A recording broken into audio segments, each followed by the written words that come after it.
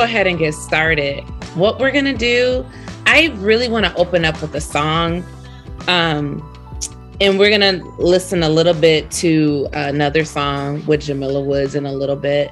But one of the grounding things for me, because I have been in church like since I was 9, is to open up spaces with just singing and just meditation. And so we're going to do that tonight on Zoom. I'm going to sing a short little ditty and we're going to get into our topic tonight. The steadfast love of the Lord never ceases.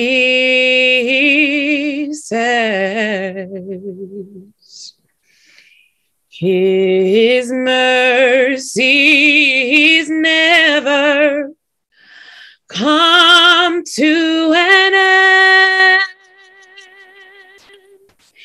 They are new every morning, new every morning. Great is thy faithfulness, O Lord. Great is thy faithfulness.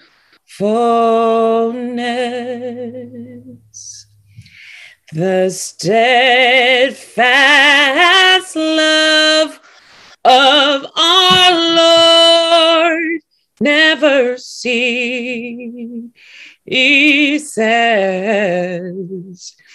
God's mercy never comes to an end. They are new every morning, new every morning. Great is thy faithfulness, O Lord. Great is thy faithfulness.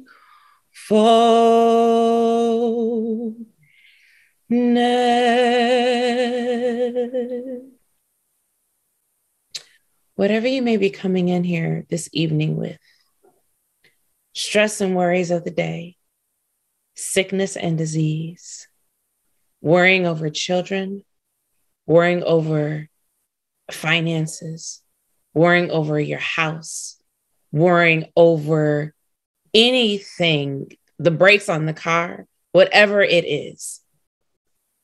I invite you to come and lay those things down and be completely present so that you can take hold of what the Lord has for you this evening and so that you can share space with others. As the song says, and as the scripture says, great is the faithfulness of God. Great is the faithfulness of the divine. God loves, she loves, and I imagine God to be this big Black woman with this beautiful fro and even bigger earrings. God's mercy is new every single morning. So no matter what you're carrying, know that God's mercy, this is here for you. God's love is here for you. Amen and ashe. Great is God's faithfulness. Amen. Tonight, we're going to be talking about the gospel according to a Black woman. That's why we're here, is to share and delight in this book that I wrote. And so I'm going to delight in my own writing.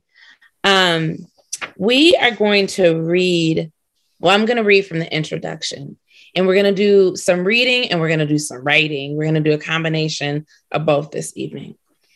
But I want to read from the introduction because I feel like it really contextualizes the book and what I'm talking about.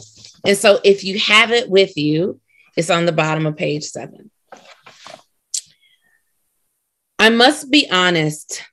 When I initially landed on the title of this book, the gospel according to a Black woman, I hesitated. And let me tell you where I landed on that title. I was sitting at Seward Co-op on Franklin. It was in January 2020. So it was a few months right before COVID. I can't remember if I had the flu or not, but I know it was in January 2020. And I was sitting, I think I could even remember the table I was sitting at when I landed on the title of the book. Ashe means amen, for the person who put that in the chat, by the way.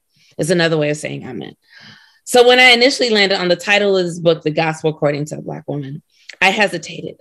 I wondered if by calling it the gospel, if I was doing too much. Was I being too boastful or even bordering on sacrilege and blasphemy? But the meaning of the word derives from the Koine Greek word, which means good news or truth. I'm not going to try to say it because my Greek is really, really poor right now. I studied it in seminary. We don't want me to pronounce Greek today. Historically, this word has been mostly used in Christian circles, specifically by disciples of Jesus, to testify about his works of healing, sacrifice, healing, deliverance, and salvation. The first 4 books of the New Testament, Matthew, Mark, Luke, and John, claim this, opening their respective works with the phrase, the gospel according to assert spiritual authority. This assertion was necessary in the face of extreme violence from the Roman Empire, who silenced anyone posing a threat to their kingdom.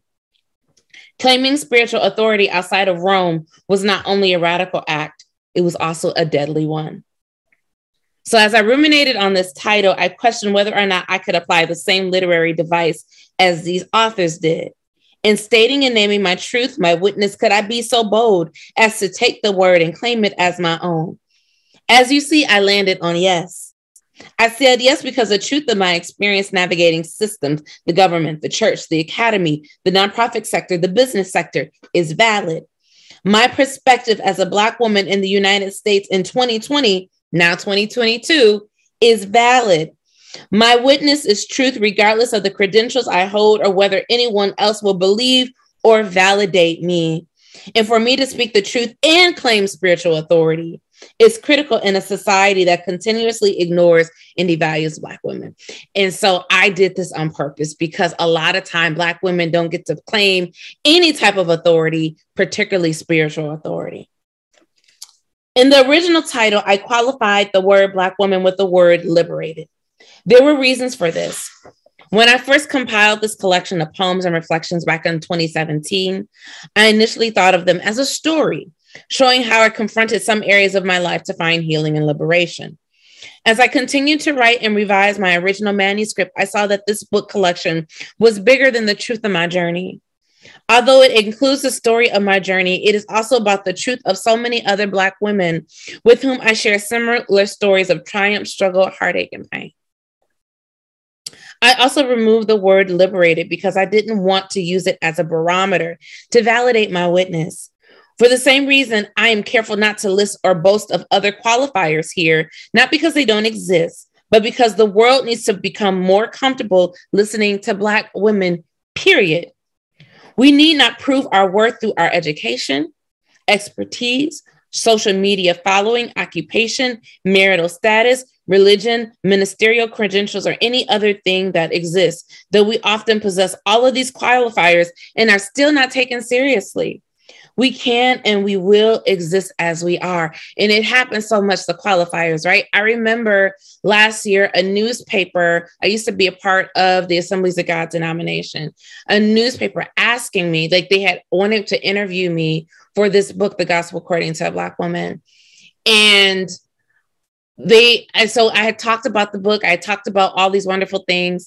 And then they came back and they asked for the names of my then spouse and my children. And I'm like, what does that have to do with the writing of this book?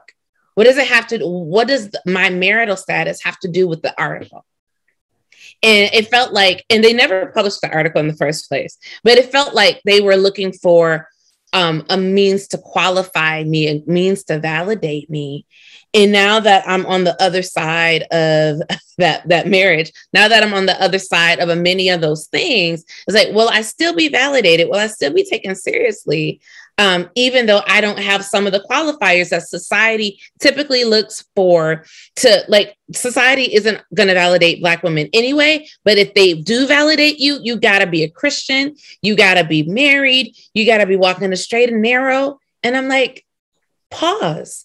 Because God says that I'm enough as I already am. So whether I'm married or going through a divorce or separation, whether I got education behind my name, whether I'm walking the straight or narrow or not, my truth is valid and is good enough. And the literature of Black women has really helped me understand that and have pulled me out of the ideas that I used to hold about how I needed to be perceived in order to be accepted and loved. So that was just a bonus. That's not in the book. That was just me freestyling. Before I close out this introduction, I must also state that this is not a Christian book, though I am a Christian. I affirm, along with the late James Cone, that Jesus is the truth of my story. Yet and still, Jesus is not my only story. I also carry the story of someone whose ancestors were enslaved. I carry the story of estrangement, isolation, and depression in my family of origin. I carry the story of a people who, despite what they faced, resisted and carved out pathways for them to exist. I carry the story of women who have faced seemingly insurmountable obstacles in the boardroom, the classroom, the pulpit, in the streets, the bedroom, regardless of what we were wearing.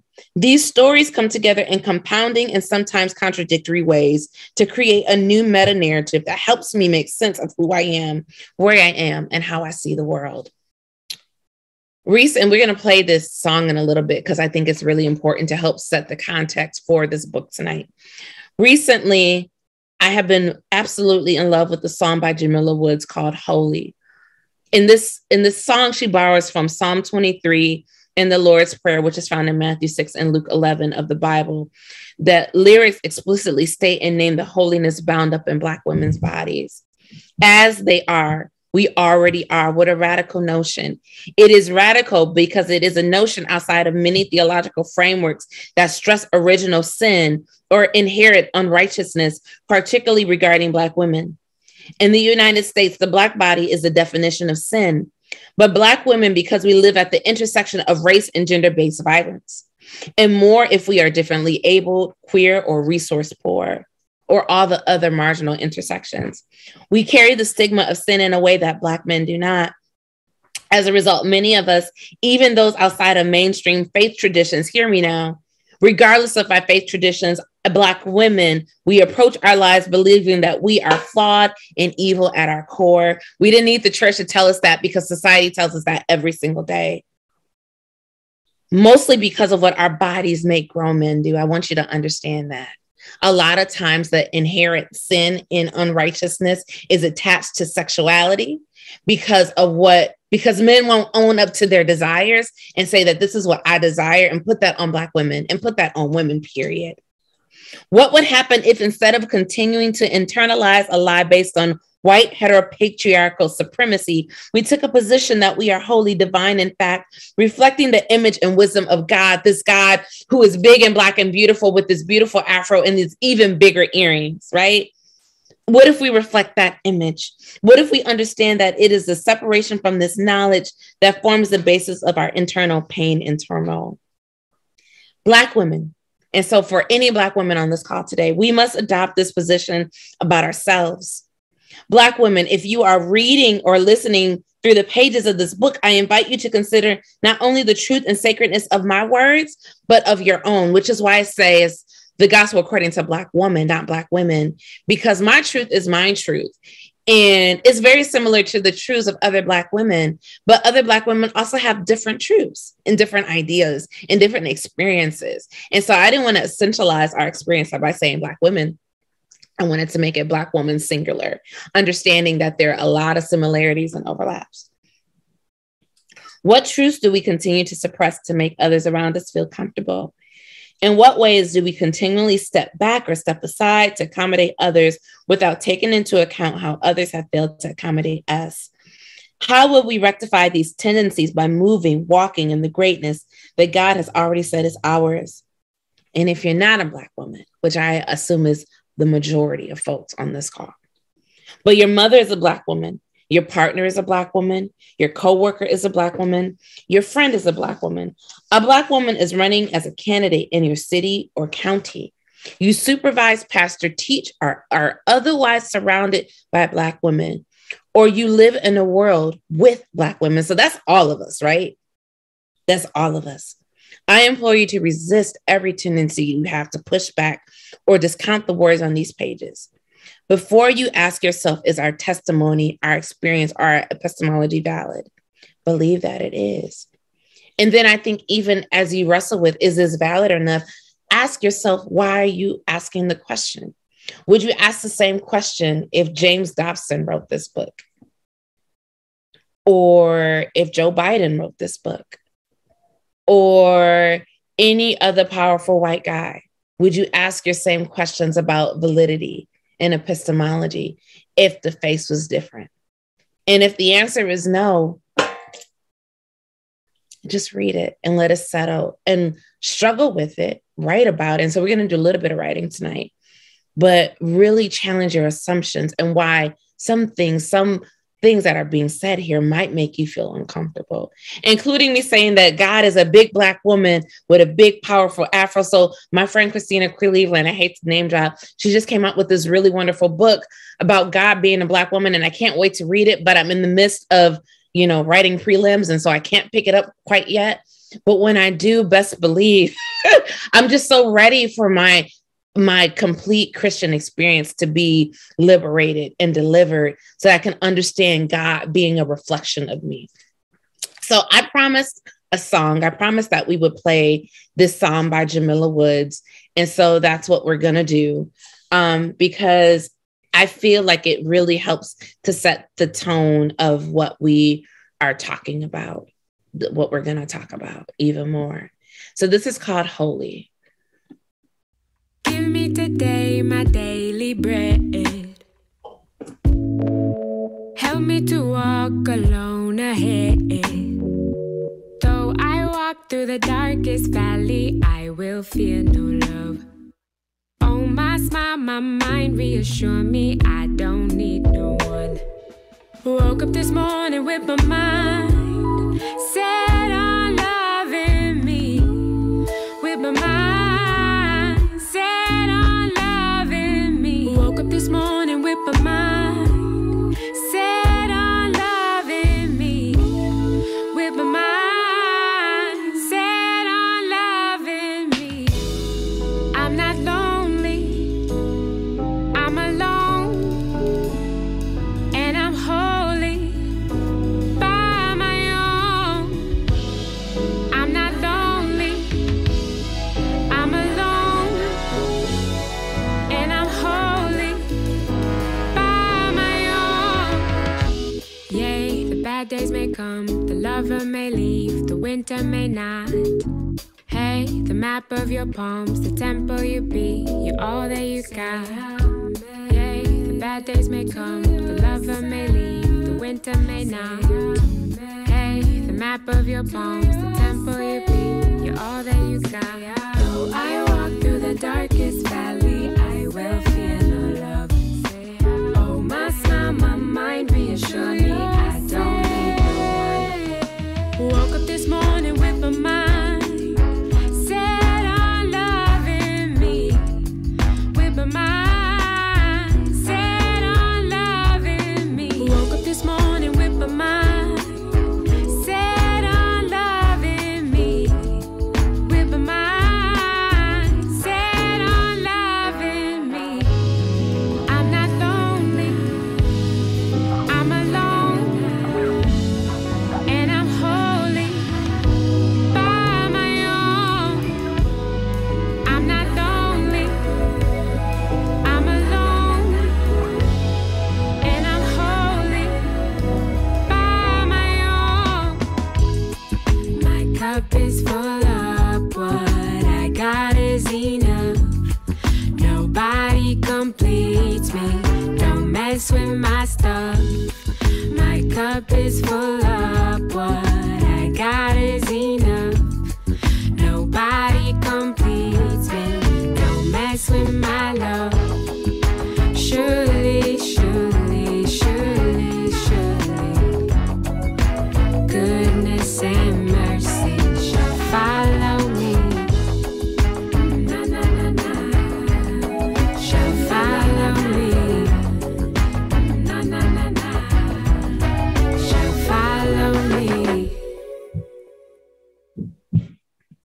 So we've been processing a lot so far. So we're going to have a little opportunity to do a little bit of writing and reflecting on what we've been thinking about. So as you reflect, I'm going to put these questions in the chat too. As you reflect on the words of Wood's song, and as you think about the introduction and all of the things that we said already tonight, what types of images and thoughts come to mind as she professes her truth? And then how has your truth as a Black woman or a woman of color either been affirmed or invalidated? And if you're not a Black woman or a woman of color, how have you either participated in or witnessed the invalidation of other voices?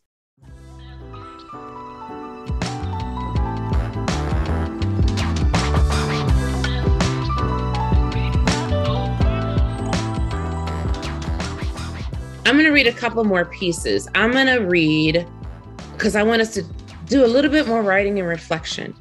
And so these second set of readings are really centering the person of Eve in the biblical text. The first piece that I'm reading is called Angry Black Woman, which isn't specifically centering Eve, but I think she can be here too.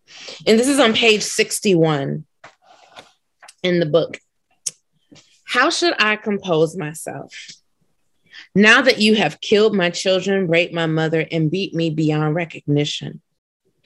You forced me to live in dilapidated housing conditions where the rent is higher than a 2-bedroom in the suburbs.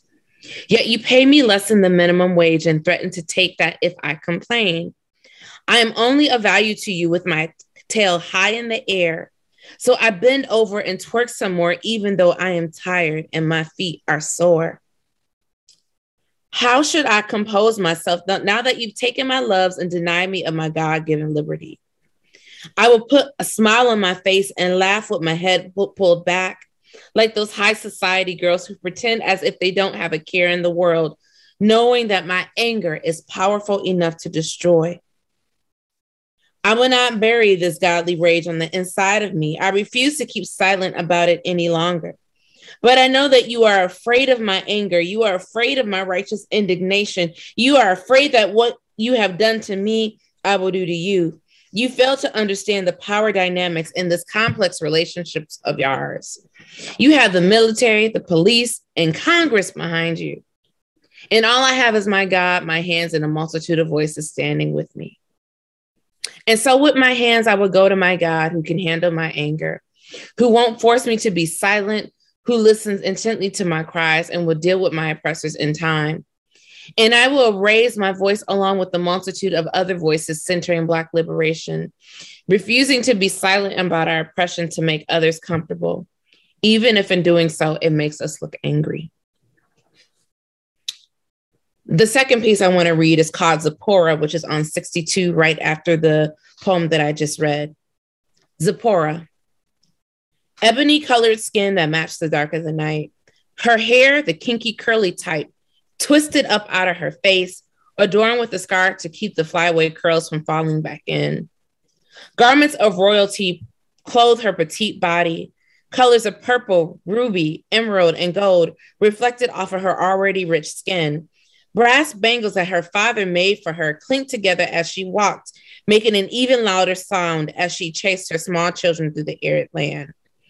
Pursed lips, hips wide, smile bright, and her heart even brighter, heated only because of the rays of the sun bounced off of her beautiful Black skin, blinding others who only wished they could stand out like so. God took care of her dissenters, those who mocked and laughed as she walked by, those who called her ugly as she smiled, those who said that she just needed to sit down and mind her place as she spoke from the depths of ancestral wisdom they themselves did not possess or had long ignored. That Blackness that other women despise and men secretly covet makes the world go round, though no one would ever tell you so. This Blackness birthed in the richness of the Nile River Delta, where the sun is bright and the soil is succulent, and the bounty of life is as present as it was when God commanded the waters to be still. This Blackness is our beginning. To expel it will surely be our end. We're going to flip over to page 74 and read one of my favorite pieces. I remember when I wrote this, I believe it was 2017. And I was preparing for a sermon at my church when I used to preach on a regular basis. Well, not really regular, like once or twice a year. But I was preparing for the sermon. And I remember reading the text, and it was on First Kings, and it was the episode where Solomon is praying for wisdom. And I'm doing this research, and I realized the parallels between this text in First Kings with Solomon praying for wisdom, in the text in Genesis 3, where the same wisdom that Solomon is praying for, Eve is penalized for. Just catch that, right? The same wisdom that Solomon is praying for, that God says, because you asked for this wisdom, I'm going to give you all these other things, plus the wisdom, is the same wisdom that Eve is penalized for. Okay? So I remember writing the sermon and then writing this text with that realization, and a lot of realizations that followed that. Sister girl, how they had your name locked up for years. Said it was you who ate the apple, was led astray by your lust, bringing down the integrity of the world with your seductive touches and questioning wandering eyes. They said it was you who'd been entrapping men, bending and folding them in the grip of your thighs, tantalizing them with the fullness of your breast, leading them to hell with the way the sun radiates off of your tightly curled 4C black hair, whether it's locked, picked out, or flowing down your back. So they told you to shut up, put up, dial it back, stay in your place, be seen and not heard, and accept your plight as ordained by God for your sin. And we believe them. We let them drag your name through dung itself. We distance ourselves from you, disassociated ourselves from the most intimate pieces of ourselves so that we would not succumb to the Jezebel, Sapphire, Delilah stereotype. But we've gotten older and a bit wiser. We've had children of our own, the stretch marks in places we didn't think were possible, the graying of our hair, see, while we still maintain our youthful vigor of days long ago, the way our thighs jiggle now as we move. We've learned some things living in our bodies, being in touch with our full selves. And we found out they lied. They told the biggest story of all, and us all believing it was you, Eve. You who destroyed the world, broke up homes, impregnated yourself, knocked yourself unconscious, pushed yourself down the flight of stairs, played the whore, brought misfortune upon yourself because of the way you dress, the way your hips move too much, the color of your lips, because of where you were, because of who you were with. Now we know the story is only beginning to unfold. The truth, your truth, was always here, in plain sight, in between the folds of the pages. Though it took a trained eye to see, because we've internalized the life for so long, we needed help to be brought back to you, brought back to our truth. The truth we bear as women, young and old, rich and poor, Black and white and Latinx and queer and all of us.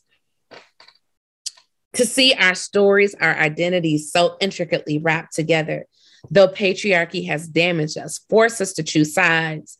None of us are going free till all of us get free. None of us are going free till Eve, sister girl, mother, daughter, friend, from whom all living things come forth, who birthed the world, though the world despised and rejected her. Till Eve rises up out of the pages, reclaims her narrative, tells a story that is just beginning to unfold, to be silent no more, to no longer be a passive or active participant in our destruction. The whole world is at stake. The whole creation groans with groanings that cannot even be uttered for our liberation. Eve, sister girl, we stand with you. We got you. We believe in you just as much as we believe in ourselves, in our own stories that we hold in our bodies, just eager to come out. I'm going to do one more quick one called Not, and then we're going to write for a few minutes. Not. It's on page 88. Not a slave, not nappy-headed, not uppity, not hood, not a sellout, not too strong, not a pushover, not unqualified, not overqualified, not too ambitious, zealous, or religious, not aloof, not aggressive, not angry, not Jezebel, mammy, nor martyr for the cause, not uninformed. I am not, and I refuse to be your expectations, limitations, or vision of who you need me to be.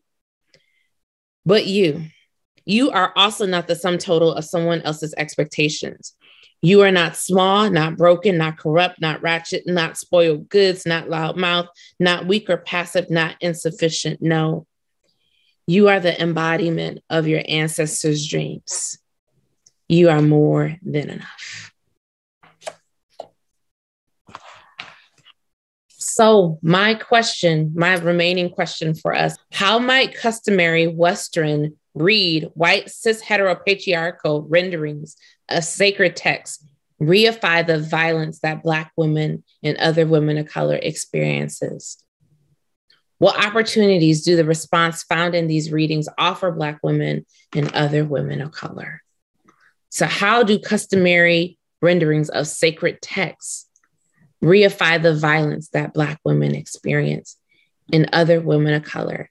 So as a current context, even though Kim Kardashian is not a woman of color, think about what she's been experiencing in the public eye this week with her estranged spouse and some of the really horrible things he's been saying and doing. That's super, super scary for all of the women who have suffered and are suffering with domestic violence. That's like, his actions are like, they're really, really scary. So, and you think about like this idea of ownership, right? That I own you, you belong to me, when she is her own person. Problematic as all get out, but she's still her own person and is entitled to her own body and her own choices. And so I want us to think about thinking about those texts that I read, thinking about the experience that we see surrounding her. How have customary Western renderings of sacred texts, how do they reify the violence that Black women experience, that women of color experience, that women experience, period? What opportunities do the responses found in these readings offer Black women and other women of color?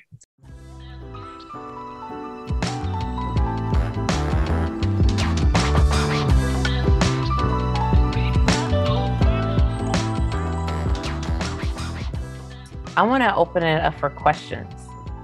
And so we spent the last almost hour and a half with me sharing different pieces and us writing. What remaining questions do you have before we close out our time in 11 minutes? One of the things that I was struck by as I was reading through the book was the complex paradox, of being a Black woman in America. And I'm sure that I've run into that, and I've heard that from friends who are Black women or women of color. But the way that you captured in the book, and there are several things that came up. One is the sort of dynamic or dialectic of silence and speech, of wanting to work through a feeling the need to be silent, and also at times wanting to be silent, and yet also finding writing as a way of bringing to voice the things that are deep within inside of you. I don't know if I have a question in that, but just it's sort of that the experience of writing, and in particular the experience of writing as a Black woman. I wonder if there's more for you to share that, with us in terms of what that's meant for you. What's it meant for you, in other words, to write these books? Mm-hmm. And the other piece is sort of connected to me I also have written, and I know that it can be an experience in which you truly make yourself vulnerable. And I got the feeling as I was reading through that part of the kind of therapeutic element in this, or the liberative element, or maybe both, of this process was precisely to process the pain, grieve the pain, and move on from the pain. And yet at the same time, you're making yourself vulnerable. So I just wondered about that experience for you, how that's been, what's it meant for you to write these books, and would love to hear a little bit more from you on that. Sure. And I'll try to remember both questions. Those are big questions by themselves. I think with the first one, the silencing piece. And so I don't think it was ever a desire to be silent, that was something that I wanted. I maybe I'm soft-spoken, maybe I'm introverted. I'm not really sure, right? Somewhere in between, I live somewhere between those things, right? Those ideas of what we say around who people are and how they show up in the world, right? Introverted, maybe, I'm not sure. But I had always felt like I had something to say, and I felt that I was called to ministry quite young, and always had wanted to preach by time I had gotten into college, and felt like I had some things that got the divine had laid on my heart. And any church I had been in, so I never got a chance to do that. I never really got a chance to, even though I had heard great feedback around the sermons and the sermon deliveries, never really felt like I had an opportunity to really thrive in that space that I really wanted to. And so I continued to write. And so I blogged. Like, my first self-published book was in 2009, and I self-published that then because it was therapeutic for me and I needed a space to process what I was going through. After that initial book, I felt like I needed a space for me to talk and to process the things that were on my heart that I felt could be helpful for other people, and not really having a space to do that. I created a space for myself through blogging and writing to talk about some of the things that were on my heart, because even though it wasn't a pulpit in a church, no one could take it from me. What are they going to do? Take down my blog? Yeah, that's not going to happen.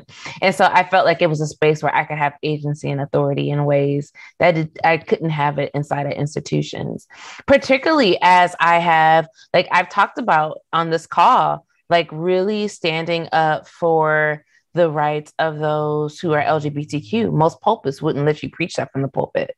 Most churches won't. I've talked about being separated from my soon-to-be ex-husband. Most churches won't let you talk about that.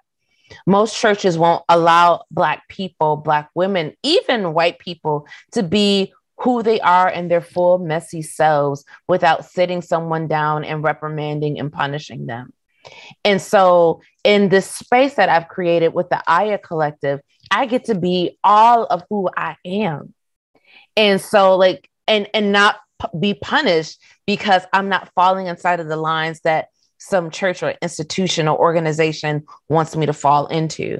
And so it's not because I wanted to be silent. It's because I know that institutions are silencing agents, not just the church, but academia, nonprofit, government, wherever you are. They are silencing agents for those who identities fall outside of the status quo, unless they're using those identities for their own purpose.